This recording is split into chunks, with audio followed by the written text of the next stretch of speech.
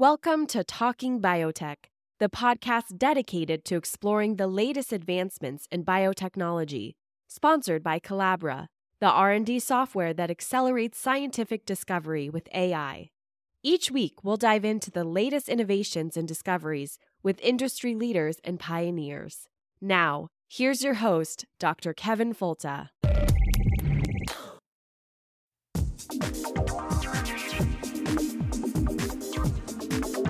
I want to see science serve a useful purpose to improve the standard of living for all people.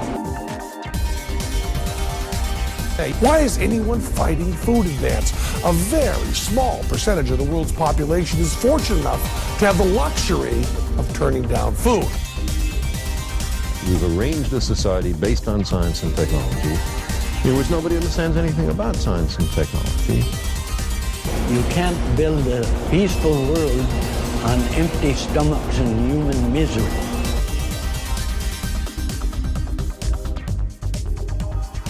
Thank you for listening to the Talking Biotech podcast. It's the weekly biotechnology podcast that's not just about biotechnology, providing information to help you change hearts and minds, moving innovations to application with communication. Welcome to the Talking Biotech podcast, the weekly podcast where we discuss contemporary issues in science and technology with a focus on biotechnology and new innovations that can help people and the planet. I'm Paul Vincelli, sitting in for Dr. Kevin Folta, and as I always say, Kevin, I thank you again for the opportunity to do this. And today we're going to be talking about ways to engineer resistance to plant viruses and some of the challenges that poses. And I promise an interesting topic. I'm most excited to have our guest, who is Devang Mehta, Dr. Devang Mehta, from the Institute of Plant Molecular Biology in the Department of Biology at the Swiss Federal Institute of Technology. So welcome, Devang, and thanks for being part of our program. No, thank you for having me. So you've taken in two papers, which by the way are posted on. You've posted them on a preprint server. What is actually the name? How do you pronounce the name of that preprint server? It's bioRxiv. bioRxiv. Okay, yeah. Makes sense. Yeah, and we're going to put links to those two papers on the Talking Biotech website so people can get to them easily if they're interested. I am curious, before we talk about your work, I've never used a preprint server. What is that about? It's obviously something you can do once your paper is submitted, but tell us about that. What is a preprint server? Sure. So preprint server is basically some place online where you can post a scientific manuscript before it goes through formal peer review in a journal. And the idea basically for bioRxiv, it's inspired by physicists, because in physics it's very common for researchers to submit their manuscripts as soon as they're written to their own server, which is called arXiv. And then people can comment on your document over there, and you get some sort of informal feedback before or during a formal peer review in an academic journal. So I guess the question is, it must be a way of protection of your work. You're putting it out for the public to view, and it's in the process of being reviewed by a peer reviewed magazine. Is that sufficient protection, or what is I just have heard of these. I've downloaded papers, but I've never really understood how they work.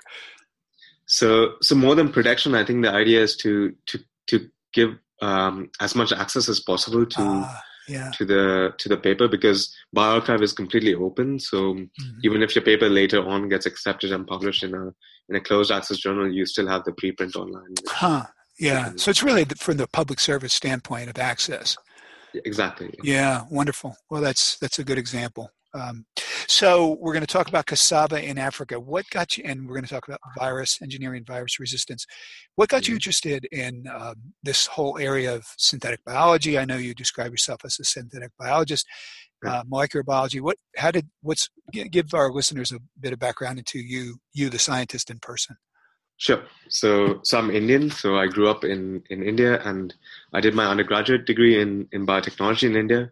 And then during my undergraduate degree, I got involved in a competition called IGEM, which stands for the International Genetically Engineered Machine Competition. And this is at the time it was organized by some researchers at MIT in the US. And it's basically a competition of undergraduate researchers who try to engineer bacteria to do interesting things. And that's where I got first exposed to genetic engineering and biotechnology and synthetic biology. And then I did my master's in synthetic biology, so a more formal training in the subject at Imperial College London in the UK. And this was again working on bacteria. And then for my PhD, I interviewed at a lot of places, and almost by chance, I landed on this project on cassava and engineering resistance to plant viruses. Mm-hmm. And you're heading off to soon, I understand, to a postdoctoral position at the University of Alberta. Is that right? Yeah, that's correct. Yeah, great. So cassava, many of our listeners certainly know it's a staple crop, but some may not. It's a staple crop that's eaten in, I think it originates from somewhere in Brazil, but is now consumed in Africa, Brazil, and South America, and other parts of the world. Tell us about cassava and viruses in cassava. Okay, so you're right. Cassava originates in South America, and right now actually the major production happens in East Asia, and then cassava is also mainly grown as a staple food in sub-Saharan Africa. So it's really where the source of calories for people living there, and unfortunately. Only in Africa and India, the plant is severely affected by virus diseases, and the virus disease that I work on is called the cassava mosaic disease, and it's caused by a DNA virus. And basically, this disease causes quite widespread damage. So, on average, about 24% annual losses in Africa are caused due to this. How much did you say? 24% annually on average. Wow, was in Africa. In Africa. Yeah, wow. That's certainly something I noticed as a plant pathologist. So so the one you work with. In fact, your paper I think mentions there is a population of virus species. So these are at least cassava mosaic virus. African cassava mosaic virus is a begomovirus, single-stranded DNA. For those who know what that means, and for those who don't, we'll get into that. But spread by whiteflies, and cassava is vegetatively propagated, right? So it's really going to be at risk for virus infection. Yeah, exactly. And so I mean that's a tough problem to control. You know. Yeah. Right. It's also interesting because the plant is originally from Southern America, but the virus itself is not present in South America. So it was something that the plant encountered for the first time when it was transferred by traders from South America into Africa. So it has some likely origin in Africa. We just don't know where it is. Exactly. Yeah, interesting. Yeah. As a plant pathologist, I know that Gemini viruses, which is the family for the begomoviruses, are really really challenging, especially in the tropics, and tough to control, even through sometimes conventional breeding. And in fact, you pointed out to me we had one of the people in your program do a Talking Biotech podcast several years ago. You want to tell us a little bit about tell us more about the virus interactions with cassava. Okay, so you as you mentioned, it's a Gemini virus, and this basically means that it's the virus is present as single-stranded DNA molecules, which are like circular DNA molecules, and these are introduced into the plant by whiteflies. So whiteflies feed on the plant leaves, and they inject the virus directly into the phloem stream of the plant. So then the plant tries to defend itself against the virus through a lot of different mechanisms. And one of this is RNA interference, which is the plant's natural way of responding to the virus. Okay. So RNAi RNA interference is sometimes called RNAi, and it's a natural process of the plant to suppress viral infection as well as regulate genes, right? Can we just say that as well? Yeah, sure. Yeah. Okay. So we've got a plant struggling to fight back against a begomavirus, the Gemini virus infection, and it loses. And or at least it loses the battle, so that the plant is suffering, and so are the people that depend on that plant. So you got into studying and engineering defense mechanisms and studying how they work. So how about if we start with the RNAi work that you've done? So the way RNAi works is when the virus enters the plant, the virus needs to start replicating. And to do that, what it does is it basically sits in the plant cell's nucleus, and it starts transcribing RNA. So that means that the DNA from the virus's DNA starts coding for mRNA that then results in the production of viral proteins, which the virus needs to be able to replicate and produce more copies of itself. And then what the plant tries to do is to stop this process and to shut it down.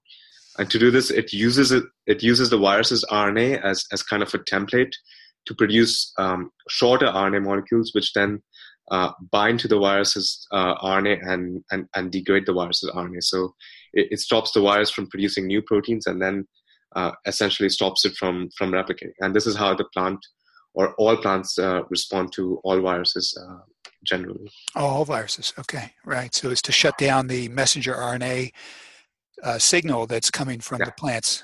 There's also some evidence that this process also results in epigenetic marks on the virus's DNA itself. So it also has an effect on stopping the virus's DNA from producing new RNA. From transcribing new RNA. Interesting. Yeah. Okay. And so again, this is a natural process, right? And the process, tell me if I've got any of the details incorrect here. This process is used by plants both to defend itself against viral infection by shutting down the messenger RNA of the virus, and also to regulate its own genes. Yes. Right? I mean, basically the plant is using the same molecular machinery to regulate itself in its own healthy ways, or hopefully healthy ways for the plant, but also to defend itself against virus.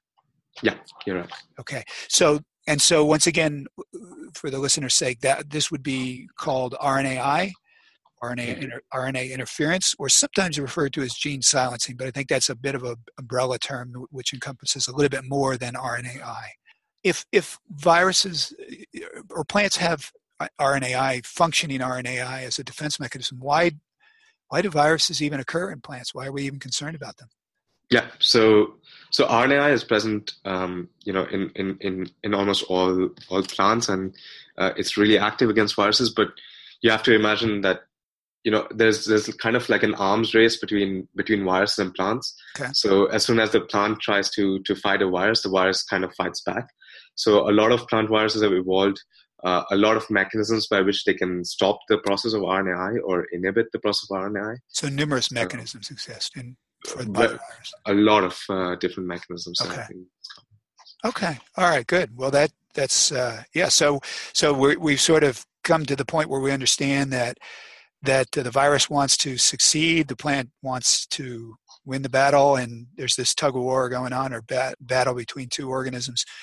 And so how do we help the plant? Okay, I mean, I'm asking now, I guess, what your work is about. Let's go into sure. Yeah, go ahead.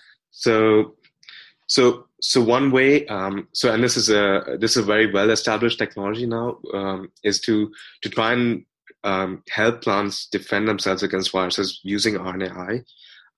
One approach is to try and ramp up this process. So early on, what a lot of scientists did was to try and take pieces of viral DNA and make the plant transcribe this viral DNA. And this kind of immunized the plant against new viruses coming in, because so the wild DNA is from the virus, right? Yeah. Okay. So a bit of viral DNA is then introduced into the plant, and this produces RNAs that then can be used to trigger RNA silencing against the wild type virus that enters the plant. And this has been very successful. So the best example is the rainbow papaya in Hawaii, which was really successful and is still successful almost 20 years later. Mm-hmm. Yeah, that's right. It's a good example indeed. And then, so this process worked really well for RNA viruses. And one reason is that when it works against RNA viruses, it's directly targeting the genome of the RNA virus, because RNA viruses have a RNA genome. With DNA viruses like Gemini viruses, it was implemented a little later. So the first report was in about 2007, 2009 in terms of field trials.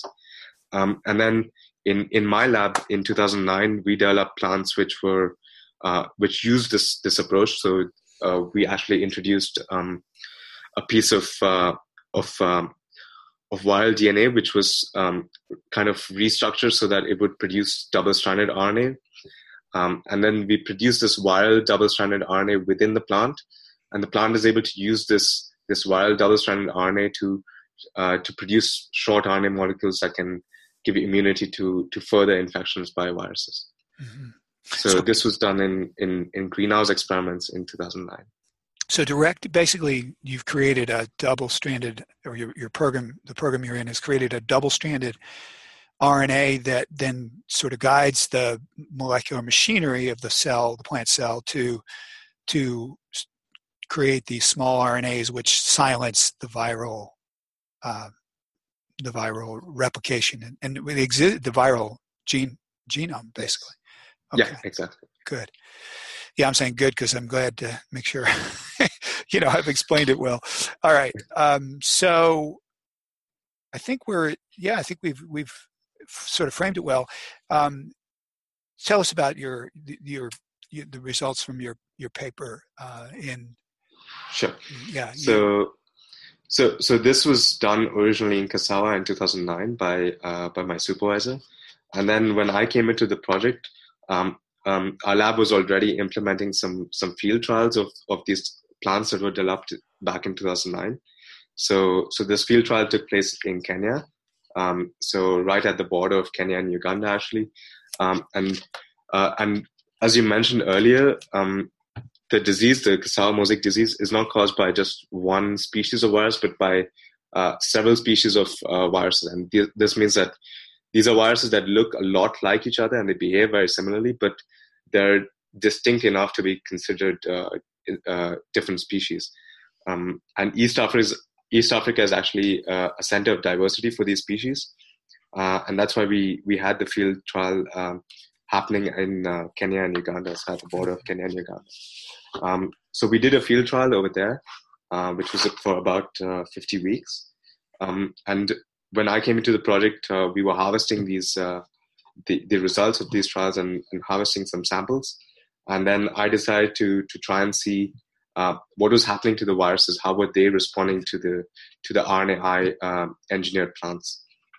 And in order to do this, I had to try and create a new method for sequencing wild DNA.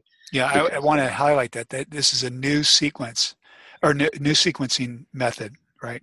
Yeah, that's pretty cool. Because currently, or at the time, the latest sequencing technology can only sequence smaller segments of DNA. So for example, even the human genome, which was sequenced in 2000, was sequenced from small pieces of DNA, which were then computationally assembled together. And this becomes problematic when you're dealing with the population of viruses, because they're sometimes so similar that you could, you have a lot of different sequences which are very short in length. But when you try to put them together, you might just mix them up. So you might have, you might create a completely new, incorrect sequence because they just look so similar. Mm-hmm. So I had to create the sequencing method which could basically sequence individual virus molecules in a single sequencing read, so we could basically read the full sequence of a viral genome without breaking it up into smaller pieces. Mm-hmm. Okay, of a wild genome of the virus. Exactly. Right. So I did this with both our test plants, which were the plants that express the RNAi against the virus, as well as wild-type plants, which were non-transgenic and in which the virus could replicate unimpeded. And essentially, my results showed that RNAi worked really well against a certain population of viruses, but it left the second population of viruses untouched. So what this means is that in our wild-type plants, we had two distinct populations of viruses, and these were two distinct species of viruses. And then one of these species was completely abolished in our RNAi transgenic plants, but the second species was kind of left untouched. Mm-hmm. And this kind of showed us that what the limitation of this technology is and how we could re-engineer this to try and take this into account. Yeah, I thought it was really a very nice sort of knot, and and you've tied it in a knot up to this point. As far as understanding why the technology might fail in the sense of viral disease still developing, even though you've done a good job of suppressing of the original target virus. And so to make sure everybody has understood, the key thing here, it sounds to me like, is that this was a viral mixture that occurs in cassava, and the other the target species that is targeted by the gene silencing, the RNAi approach you've taken, that virus was suppressed quite well, as you would expect. Mm-hmm. In field plants, but the other virus that with a substantially different sequence was not suppressed and sort of blossomed in the plants because it was no longer being competed by this target viral species. So the key was the presence of the viral mixture. Is that a accurate summary? I think so. So what we found was it wasn't just the target virus itself, but any virus that was about 90% similar to the target virus that was effectively suppressed. Okay. But then there was the second population, which was about 70% similar, so only 70% similar to the target, and this was kind of left unchecked. Okay, good. Yeah, so really selection is taking place as a result of your siRNA approach or RNAi approach. You're basically controlling the population of viruses that have a 90% or more match to the target sequence that you've engineered, but leaving untouched the ones that have what I think you said, a 70% match or less, right? Exactly. Yeah. Okay. So are there different? I guess I wasn't clear on this. Are these two different populations? Just two different species, or is there a complex of species that occurs in both cases? So in the wild type plants we had two. So it's kind of difficult to say which species it is, but just based on similarity, we found that one species or one group of viruses was very closely related to the African cassava mosaic virus species. And the second group of viruses was more closely related to the East African cassava mosaic virus species. Okay. And in the transgenic plants, it was the African cassava mosaic virus species were absent, or they were effectively silenced, whereas the East African cassava mosaic virus were able to survive. Okay. So it really just highlights I think you even said it very well, the need to account for the full viral diversity that will be present when you engineer as an RNAi approach. Yeah, I think that's our main point, which is that it becomes really essential then to keep monitoring the extent to which these viruses are diverse and try and take this into account when we try to engineer strategies to target that. Yeah, not so much to abandon the strategy, but to stay on top of whatever changes are happening in the viral populations, so that you can adjust the RNAi. I think I I think, in fact, the results do show that the technology itself was really successful against the target virus. It was just the virus that wasn't targeted that was the problem. Yeah, exactly. That's true. Your graphs show that beautifully.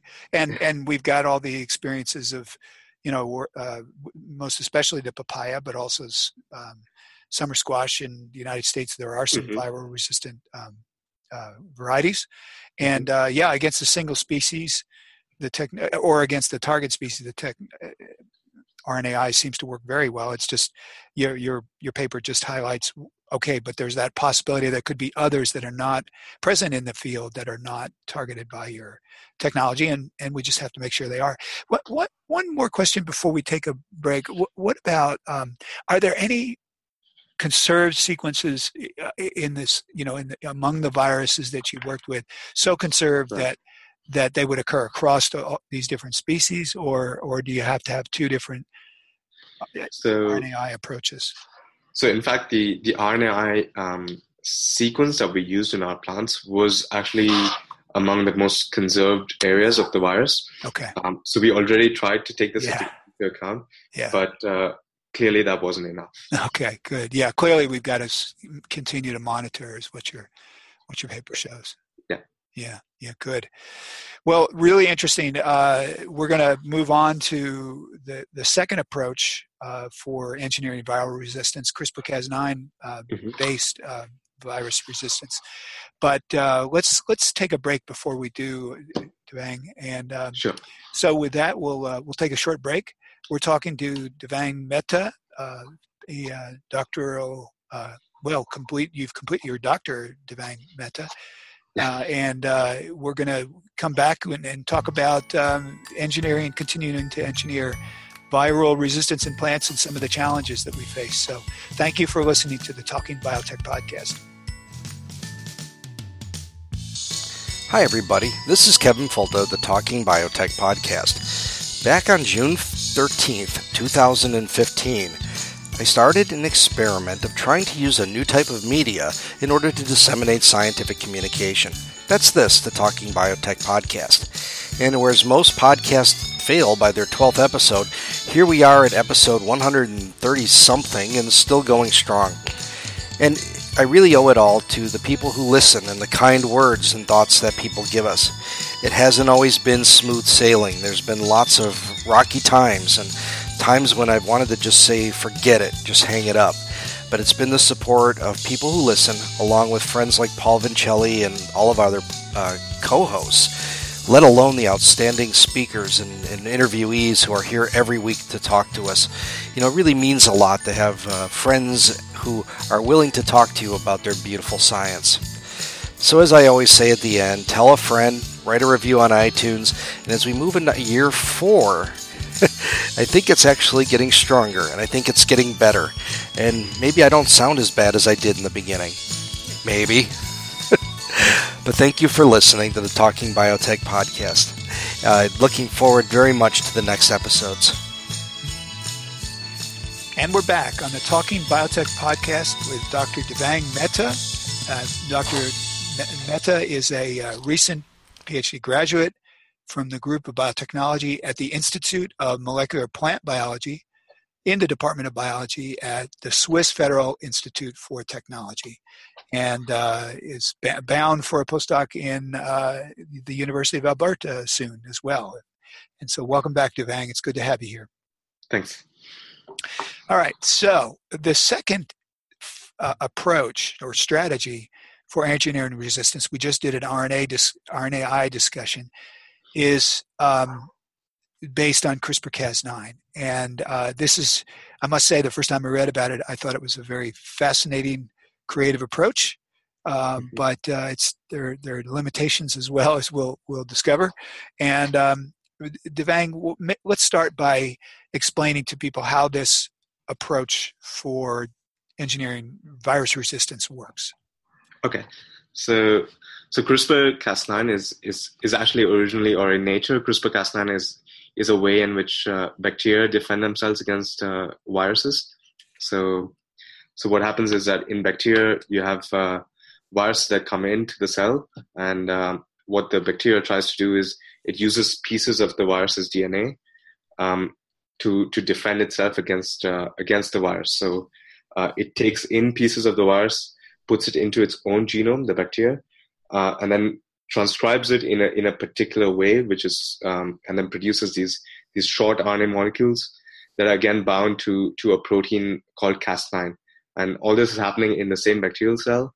And then the Cas9 gets guided onto the virus's DNA, and then basically cuts the virus's DNA, and then gives immunity to the bacterial cell.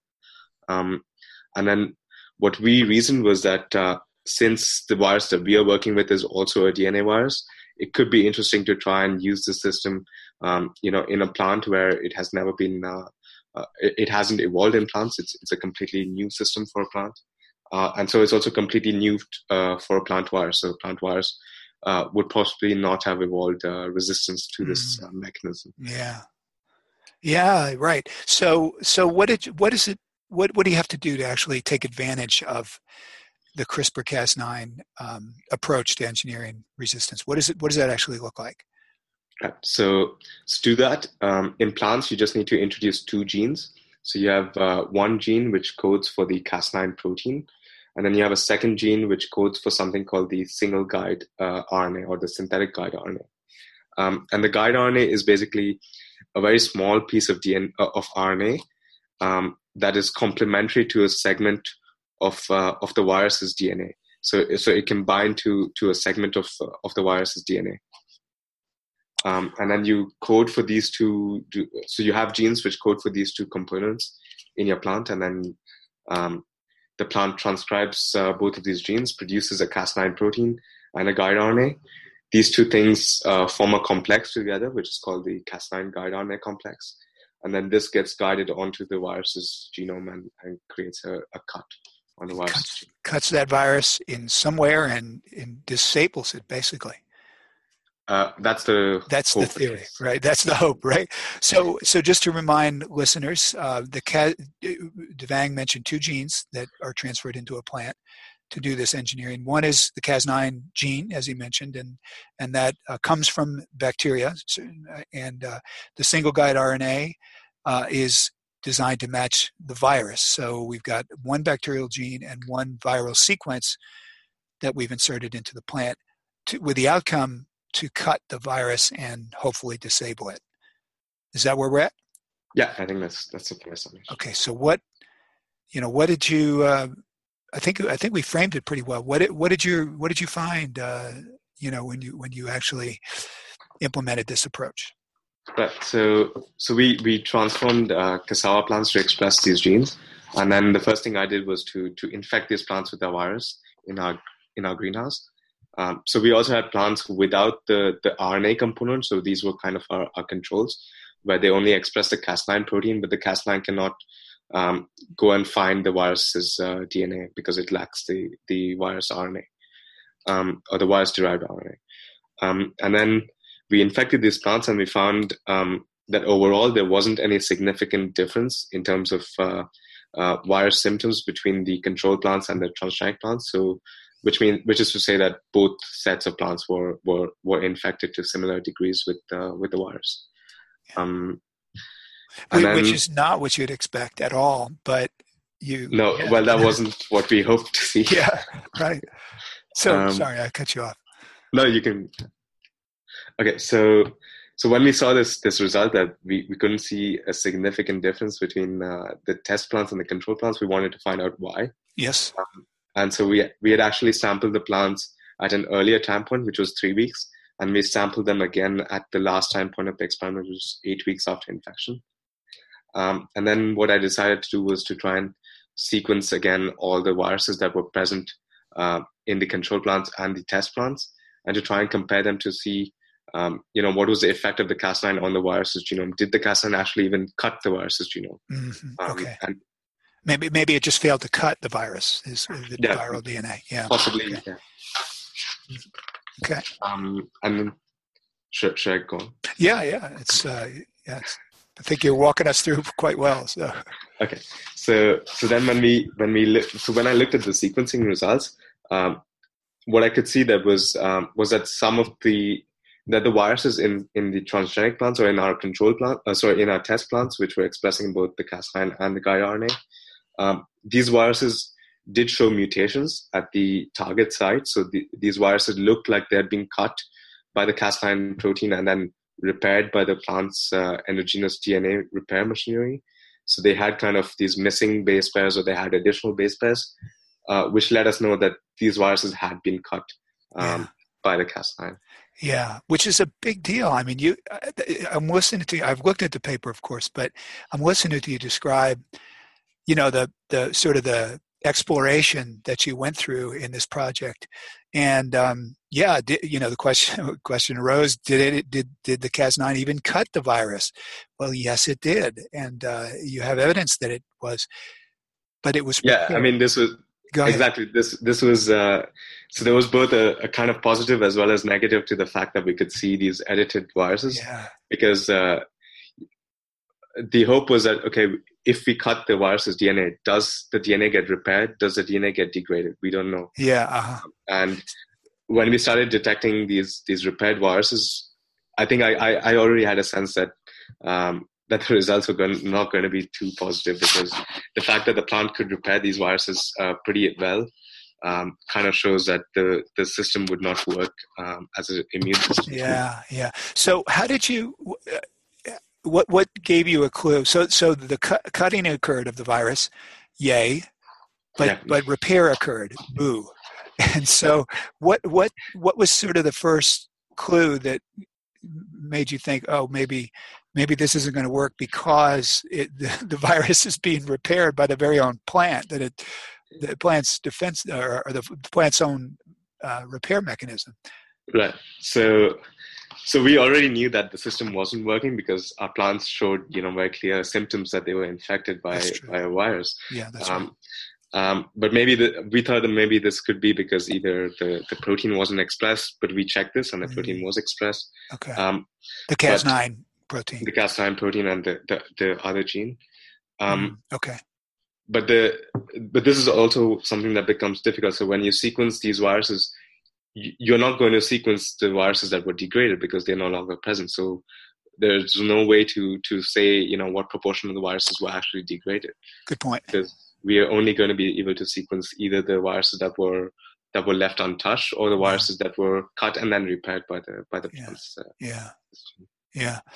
So DNA repair has taken place. What and so how do you know? And what is the consequence of that? Yeah. So the next thing we looked at was, so we had these DNA sequences and they looked like they were repaired. They'd been cut and they'd been repaired. So the next idea was to try and see, what is the outcome of this repair? Does this DNA still code for a viral protein? What type of repair actually happened? So then what we did was we tried and we looked at so we translated these DNA sequences into protein sequences to try and see, because we had targeted actually a DNA portion of the virus which was coding for two viral proteins. So these two viral genes kind of overlap on the virus's genome. So by cutting this segment of the virus, we were hoping to actually inhibit the production of two viral proteins at once. Okay. In one cut. In one cut, exactly. Yeah.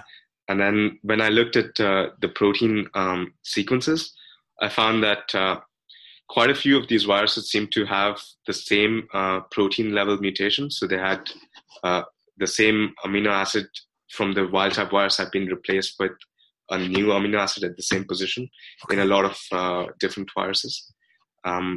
So this gave us a clue that, okay, there's something special going on here. So replacing certain genetic letters or nucleotides with others, basically. Well, not the nucleotides, but the amino acids coded for. Amino acids. Good point. Thank you. Yep. So we found that we had these substitution mutations, which is basically what we call a mutation where one amino acid is substituted for by another amino acid, or basically where the DNA which codes for one amino acid is substituted for by DNA that codes for a second amino acid. Okay. And then we found that a lot of these viruses had this same mutation where histidine was substituted for by another amino acid, and this was occurring at not a very high frequency, but a high enough frequency for us to investigate further into this. And then when I looked into this specific mutation into a little more detail, I found that it was caused by a very simple mutation at the DNA level. So there was just an extra T base, an extra thymine introduced into the target region of the virus. Right. And so what, I know the answer to this because I've read the paper. But what was the outcome of that? These changes basically associated with the original cutting by the Cas9 protein. What was the outcome? So what happened was that we had this population of viruses where we just had a single letter of DNA that was added to their genome, and this happened quite close to the target site where the Cas9 was supposed to cut the virus's DNA.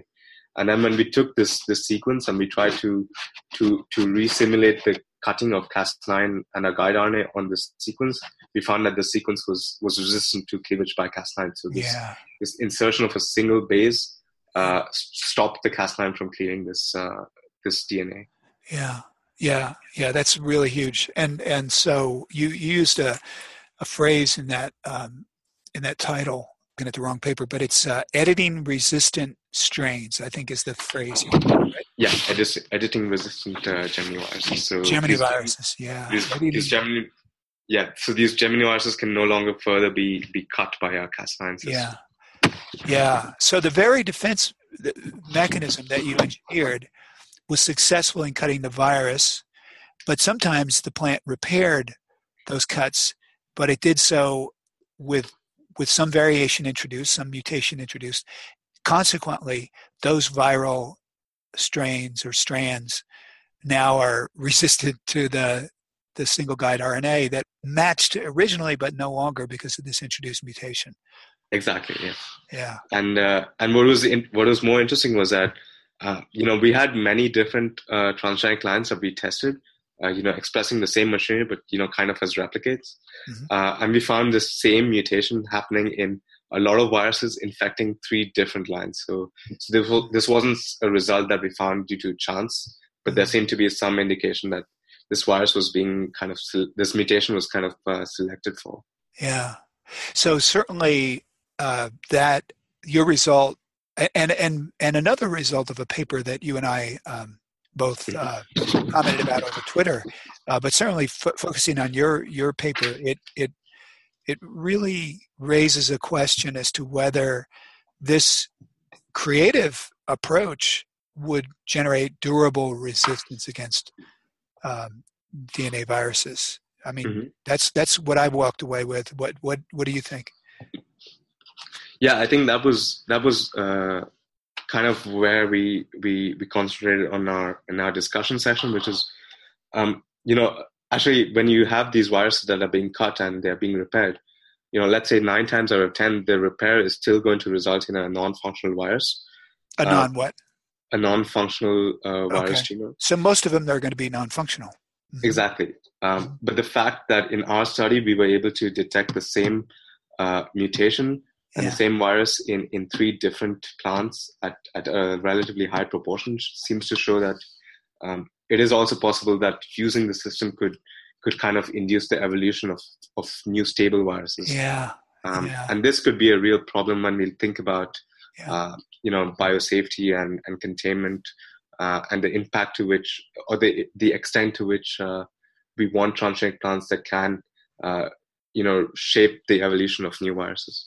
Yeah, I know. Yes, beautifully stated. So, in the first example from your first paper that we discussed, the RNAi approach, wasn't really there was really no finding of a problem with the RNAi approach to virus resistance. It was simply a matter of we've got to make sure that we account for all the variability that might be out there in the viral population in agriculture in order for durable resistance or semi-durable resistance to be achievable. So it's we're just learning how to better employ RNAi against viruses. So I think that was that was an important find, but it doesn't sort of throw it out the window. In contrast, engineering plants to use CRISPR-Cas9 molecular machinery to fight against viruses. We've got to be very careful because we're actually generating novel biotypes in the plants that have these nanomachines, basically. Is that a accurate summary as well? Yeah, exactly. So, with RNAi, we kind of did change the virus population, but we didn't really create a new virus type. Whereas with the CRISPR, there is this risk that you're creating a new, or you're kind of redirecting evolution in some way to create new virus species. And, this is something we need to talk about as a community because we need to try and figure out whether this is a risk that's worth taking. Yeah, totally. Well, I think the durability question alone is would cause abandonment of that approach. But we also do need to. I agree. We need to, as scientists, public scientists, be open, have open discussions about, whether. I mean, I think you and I know you well enough through Twitter to think that I can describe you as similar to me, and that is, I'm in favor of the wise use of genetic engineering, and there are many applications that I think would fit that bill, but this might be one that's not so wise, and we have to really be careful that we've studied the risks that you've identified in your paper. Yeah, I think our paper just calls for more study on this aspect of this technology. Okay, good. Certainly a good call for it. So, is there anything else you would like our listeners to know? So we are, so I think we don't want to kind of say that using CRISPR for virus resistance is never going to be possible because we do need to study.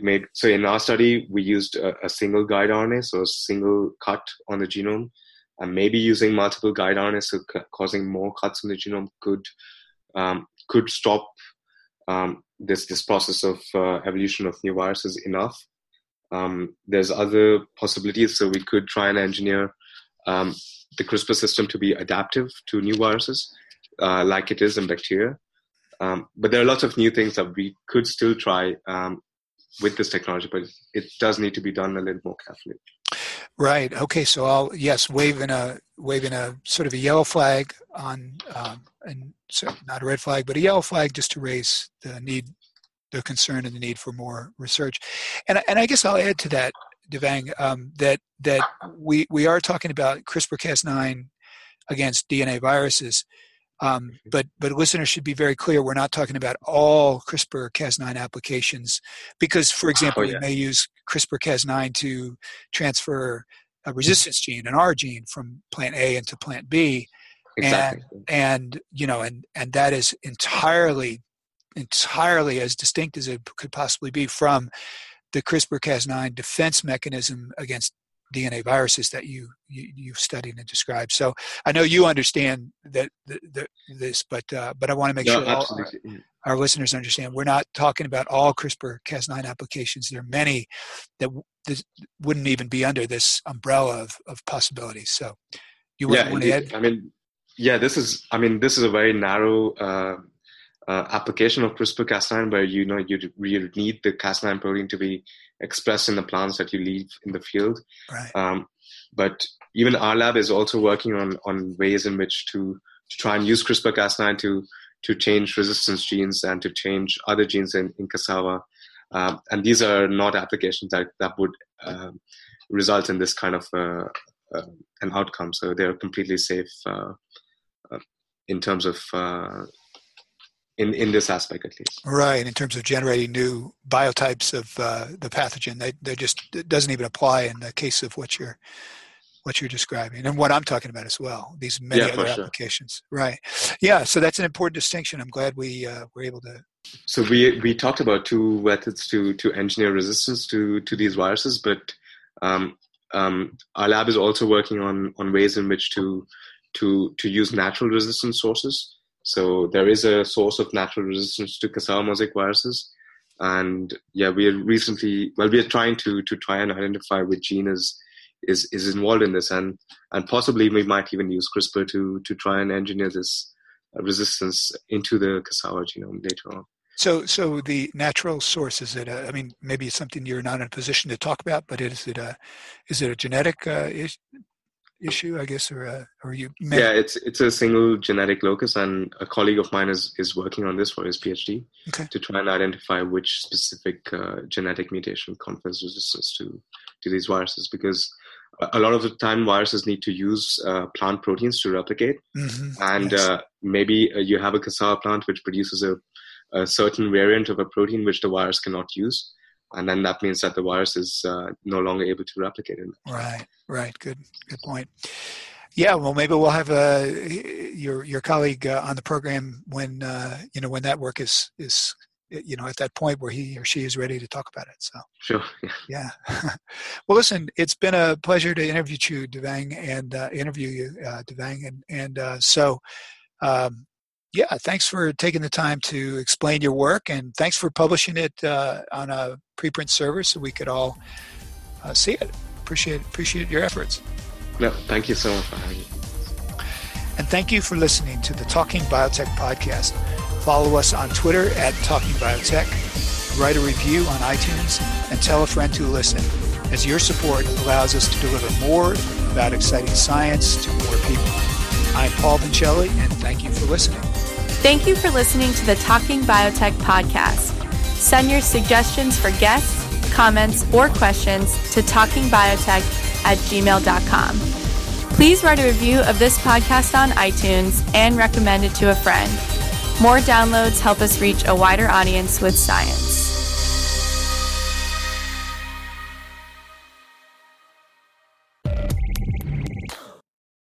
You've been listening to Talking Biotech, sponsored by Collabra, the platform that bridges the gap between siloed research tools.